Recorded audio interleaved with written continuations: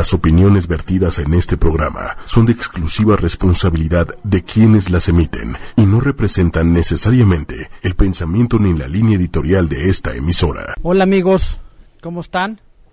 Bienvenidos aquí de nuevo a Finanzas Disruptivas. Y hoy traemos un buen amigo, maestro de una escuela y compañero de la maestría mío, que es Rubén Ojeda. A ver, cuéntanos, Rubén, ¿tú qué haces? Hola Héctor, ¿cómo estás? Antes que nada, pues muchas gracias por invitarme. La verdad es que me da mucho gusto porque este tipo de foros son bien interesantes y pues la oportunidad de estar contigo, que es una gente muy inteligente, ¿no? Como dijiste, yo estoy ahora haciendo varias cosas, entre ellas soy maestro en La Salle. Estoy dando ahí varias materias en una carrera nueva que se llama Ingeniería Económica y Financiera. Bien interesante, las nuevas generaciones, la mentalidad de los jóvenes, etcétera. Es una oportunidad muy padre, ¿no?, hacer eso.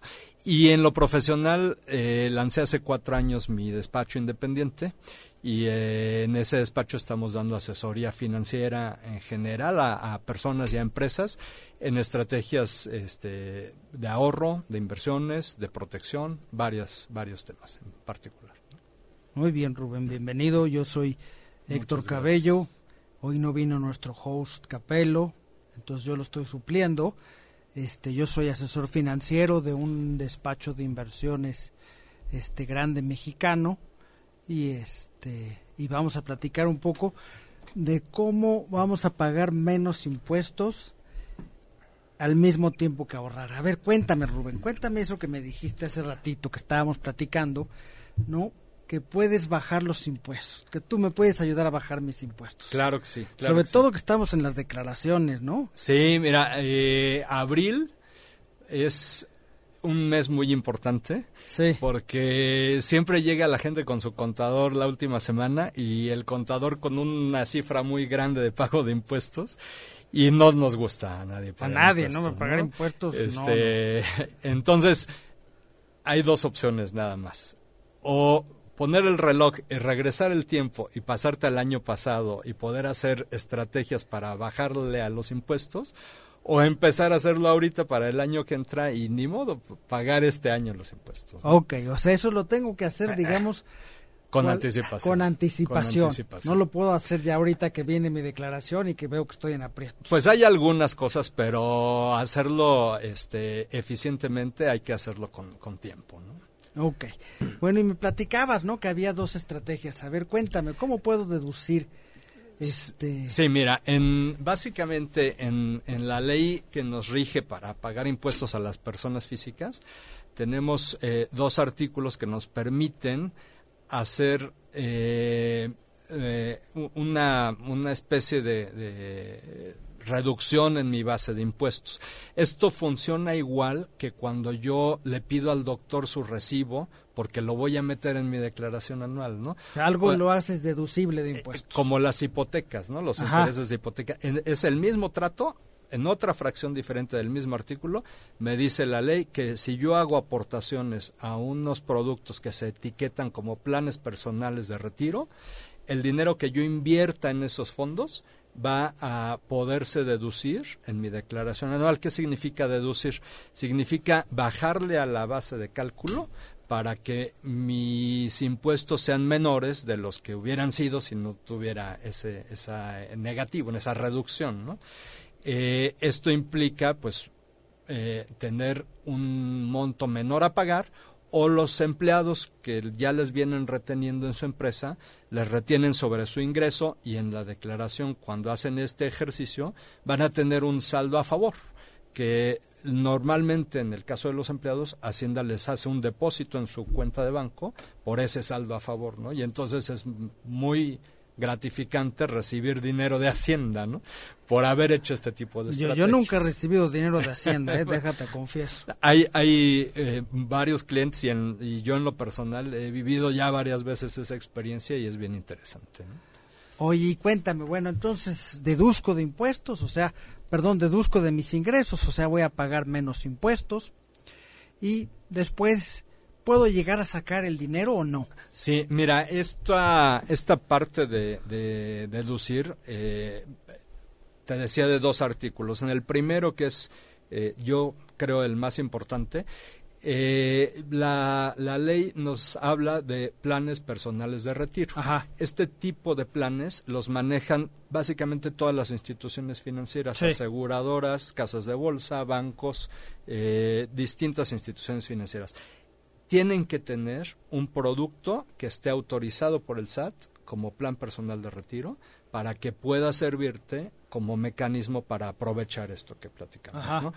Ese producto, ese artículo, te permite al año aportar hasta 150,000 pesos, sí, o el 10% de tu ingreso, okay, para hacer la deducción, para bajarle a la base de 150,000 o 300,000. 150,000. El otro artículo, hay 2, okay. el otro artículo tiene un límite de 150,000 pesos también. Ajá. Ese otro artículo se llama cuenta personal de ahorro. Okay. Y este otro artículo básicamente lo tienen las Afores y algunas instituciones financieras, no todas. Entonces, la persona puede tener un producto, plan personal de retiro, más otro producto, cuenta personal de ahorro, y la suma de los dos le hacen llegar a 300,000 pesos. Entonces, puede deducir o bajar su cálculo de impuestos por 300,000 pesos cada año, ¿no? Ok. Y a ver, ese dinero lo puedo invertir como yo quiera. Depende en qué institución lo hayas abierto. Cada institución... ¿Puedo comprar dólares? Porque... Sí. Hay instituciones que con ese dinero te permiten hacer una diversificación de portafolio en monedas, pesos, dólares y euros, ajá, en tipos de riesgos, renta fija y renta variable. Puedes ir a mercados emergentes, puedes ir a portafolios en oro, puedes ir a China. ¿Puedo comprar bitcoins? Bitcoins no. Pero puedes armar un portafolio con buena diversificación, y además obtener este reembolso de impuestos, ¿no? Okay. Profesionalmente hablando, traes un portafolio bien armado, como profesional, como si fueras George Soros o alguno de estos, y por el lado fiscal, pues una ventaja. Oye, y la pregunta de hace rato, ¿en algún momento lo puedo llegar a sacar el dinero? Sí, perdón. En estos 2 artículos el tratamiento es distinto. En el plan personal de retiro, lo que busca la ley es que la gente se haga responsable de su ahorro para el retiro. Por eso son planes personales de retiro. Sí. Tú puedes retirar el dinero, el objetivo es retirar el dinero cuando llegues a los 65 años de edad, ¿sí? Acumular la mayor cantidad posible. Pero si necesitas sacarlo antes, sí puedes sacarlo, pero entonces te van a quitar el beneficio de haber restado los impuestos antes, ¿no? Lo que tú obtuviste de ventaja un año, te la van a quitar el año en que haces. O sea, va a ser un ingreso acumulable. Va a ser un ingreso si sacas el dinero antes de los 65 años. Y si no lo saco antes de los 65, ¿qué pasa? Si no lo sacas, entonces tienes un ingreso exento. Toda la gente que llega a esa edad y obtiene ingresos por pensiones, llámese de planes personales de retiro, llámese de pensiones del IMSS o del ISSSTE, o pensiones de empresas que tenían un plan de pensiones, cualquiera de estas fuentes de ingresos de pensiones, tienes un monto de ingreso exento. Entonces yo puedo sacar el dinero del plan y es un ingreso exento hasta por una cantidad que equivalen hoy a alrededor de 40,000 pesos mensuales, ¿no? Más o menos. Si yo necesito sacar más de 40,000, la diferencia sí va a gravar impuestos, pero los primeros 40 no pagan. 40 mensuales. Aproximadamente, son 15 salarios mínimos. Ahí tengo que juntar todos, o sea, el IMSS. Todos mis ingresos de pensiones. Todos sí. Los ingresos de pensiones. El IMSS y los planes estos que me platicas. Sí, correcto. Ok. En el otro artículo tiene un tratamiento diferente. A ver, cuenta. El otro artículo sirve para diferir el impuesto. ¿Qué es esto? Yo puedo aportar el dinero y deducirlo, y puedo sacarlo el mes siguiente si quiero, o hasta los 90 años de edad, y en el día que lo saque me van a cobrar el impuesto. Lo que te decía al principio, yo tengo la ventaja de la deducción, pero esa ventaja me la van a quitar cuando saque el dinero. Entonces, ese segundo artículo me sirve para que en lugar de pagar hoy el impuesto, lo pago dentro de un tiempo. Y ese diferimiento, pues es lo que decimos, me casco con los impuestos. O sea, me ahorro el impuesto, lo tengo invertido, ese impuesto me genera rendimientos y 10 años después lo saco y en ese momento lo pago. Entonces me financié con Hacienda, ¿no? Hice Hacienda un fondeador, un socio, ¿no? Y este segundo artículo funciona desde el día siguiente o hasta la edad, un día antes de morirme. Siempre me van a quitar el efecto de impuestos, ¿no?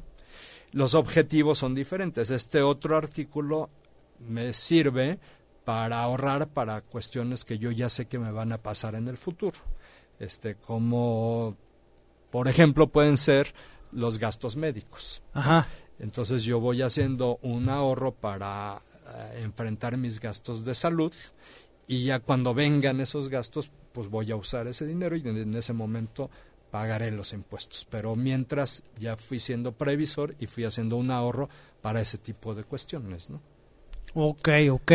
Oye, a ver, me estabas platicando también de una forma de invertir sin que tuviera yo que pagar impuestos sobre las ganancias. Correcto. Esos son otros artículos de la ley, diferentes a los primeros que platicamos. Estos son para gente que ya tiene un dinero ahorrado, que ya ahorró, que ya tiene dinero por alguna fuente, por alguna razón, y que de alguna manera invierte tradicionalmente, ¿no? Tradicionalmente es en las chequeras, en el famoso libretón BBV a 0%. En mi cacerola, donde me va a dar la cacerola. Exactamente, en los botes en la cocina. O que invierte a través de casas de bolsa y bancos, que le sabe un poquito más. Bueno, si yo no sé invertir y no estoy generando rendimientos, o sí sé invertir y mi asesor me ayuda a invertir bien, de todos modos pagaré impuestos porque el rendimiento es un ingreso, ¿sí? Tanto los intereses como las ganancias de la bolsa, lo que obtengo de la bolsa, son ingresos que pagan impuestos. Hay un mecanismo para que a través de instituciones básicamente aseguradoras yo pueda tener ese mismo esquema de inversión, pero usando a la aseguradora como front, ¿no? Entonces yo le entrego mi dinero a la aseguradora y la aseguradora es la que invierte en el mercado. Y como las aseguradoras son entidades exentas para efectos de impuestos, todo el rendimiento va a ser exento. Los intereses del CETE, el CETE que me pagaba la casa de bolsa y el CETE que me paga a través de la aseguradora, es el mismo CETE, pero gano más rendimiento a través de la aseguradora, porque aquí no pago impuestos, ¿no? Si yo obtengo ganancias a través de la bolsa, invirtiendo por la aseguradora, no pago impuestos sobre esas ganancias. Entonces, es un mecanismo interesante para la gente que ya le conoce un poquito más y que quiere tener un portafolio diversificado. Igual ahí se puede tener monedas, distintos tipos de monedas, distintos tipos de perfil de riesgo, de más conservador, más agresivo, etcétera, ¿no? Y eso entiendo que son 4 condiciones, ¿no? Que estés 5 años hasta que cumplas los 65 años. Sí, ahí, a ver, son distintos temas. En el camino, yo pongo mi dinero con la aseguradora y lo que estoy haciendo, tal vez me meta un poquito a lo técnico, pero estoy convirtiendo mi patrimonio en un derecho de cobro de una suma asegurada por sobrevivir. Eso es el concepto, ¿no? Yo le compro a la aseguradora un producto de seguro de sobrevivencia, así se llama. Ajá. Entonces, si yo vivo, o sea, si yo estoy vivo, tengo derecho a ese dinero. Pero si me muero, también un beneficiario tiene derecho a ese dinero. En el camino de que estoy vivo, el rendimiento es exento y no va a gravar impuestos. Pero si yo saco dinero de ahí, vivo, ¿sí? Estando vivo, sí me van a cobrar impuestos por los retiros que haga. Ajá. No por toda la base, sino por los retiros. Sí. Si yo, por ponerte un ejemplo, invierto $1,000,000 en una casa de bolsa, el impuesto en CETES, vamos a hablar de CETES, el impuesto que causa es el 1.04 a través de un banco o de una casa de bolsa. Ese es el impuesto que me cobran. Si el CETE paga el 8, yo voy a obtener el 7, porque el 1 se lo lleva Hacienda, ¿no? A través de bancos y casas de bolsa. Ese mismo CETE comprado, invertido a través de una aseguradora, me va a pagar el mismo 8%, pero no me van a quitar el 1 de todo mi $1,000,000. Me van a quitar solamente sobre el monto que retire. Si yo retiré $10,000, solo sobre los $10,000 y solamente sobre el interés real. Entonces me dicen, el 8 menos la inflación, te quedó el 4, de ese 4 el 10%, y entonces ese monto tan chiquito es lo que me quitan de impuestos. ¿Y si cumplo los 65 años y los 5 años con ese fondo, por decirlo así? Sí, no son 60, son 60. 60 okay. Años de edad y 5 años. Tú ya tienes los 60, ¿no? No, todavía no. Y hago ejercicio para parecer que tengo menos todavía, ¿no? Son 60 años de edad y tengo que tener 5 años de antigüedad con el plan. Ajá. Y ser yo quien pone el dinero y está asegurado. O sea, yo no lo puedo hacer para mi esposa ni mi esposa para mí. Tiene que ser la misma persona, ¿no? El contratante y el asegurado es la misma persona. Son los 3 requisitos. Contratante igual asegurado, 60 años de edad y 5 años de antigüedad con el plan. Y si cumplo esos 3 requisitos, ahí sí puedo hacer retiros del fondo y no me van a quitar absolutamente nada de impuestos. ¿En dónde está lo interesante? El impuesto por ganancias de la bolsa es el 10%. Si yo compré y vendí una acción y gané X cantidad, a través de un banco o una casa de bolsa, me van a quitar el 10% de esa cantidad para dárselo a Hacienda. En la aseguradora no me van a quitar nada y me van a entregar completito la ganancia que haya generado. Entonces, si yo tengo 100 millones de pesos o 1,000 millones de pesos, pues ese 10% es mucho dinero, ¿no? Claro. Se vuelve una cantidad importante. Sigue siendo el 10%, pero es una cantidad interesante. Entonces son productos que incentivan mucho a la gente que ya ahorró, que ya tiene su patrimonio y que lo tiene invertido. Y que en un momento dado pues quiere mantenerse activo invirtiendo en la bolsa, ¿no? Son mecanismos más eficientes para invertir, ¿no? Ok, oye, y que las aseguradoras pues están de cobrar un dineral, ¿no? Depende los productos. Ellas tienen uñas largas, ¿no? Mira, hay varias aseguradoras en México que tienen esos productos. Como todo, cada compañía tiene su modelo de negocio y tiene el objetivo, ¿no? Que persiguen. Estos productos los venden aseguradoras de vida, ¿no? Tiene que ser una aseguradora de seguros de vida. En algunos casos, estas aseguradoras de vida te dicen, yo vendo seguros de vida como producto principal y como producto accesorio te doy acceso a invertir, ¿no? Entonces tienes que comprarle un seguro de vida mínimo de X cantidad, que si te mueres alguien lo va a aprovechar, pero que si no te mueres, pues es como el seguro del coche, ¿no? Pero tienes que comprar ese seguro. Ahí es donde te clavan en algunos casos vale la pena, porque puede ser que la persona tenga una necesidad de cobertura, de protección, ¿no? Y hay otras aseguradoras que dicen, bueno, yo lo estoy buscando más la captación del dinero y el seguro no me interesa tanto. Y entonces minimizan ese seguro que te tienen que vender y lo hacen tan mínimo como 3,000 pesos de suma asegurada por muerte accidental. Entonces, si yo me muero por un infarto aquí contigo, no le van a pagar un peso a mi esposa. No, solamente vas a morir, no vas a morir aquí. Solamente es muerte accidental y la suma asegurada puede ser tan pequeña como 3,000, 5,000 pesos. Okay. Entonces, eso implica que el cliente pague únicamente 500 pesos el primer mes y no vuelva a pagar un peso de costo de seguro. Entonces, la uña es muy pequeñita en ese caso. Y la mayor parte de dinero es inversión porque la aseguradora maneja ese modelo de negocios porque ellos lo que quieren es captar, ¿no?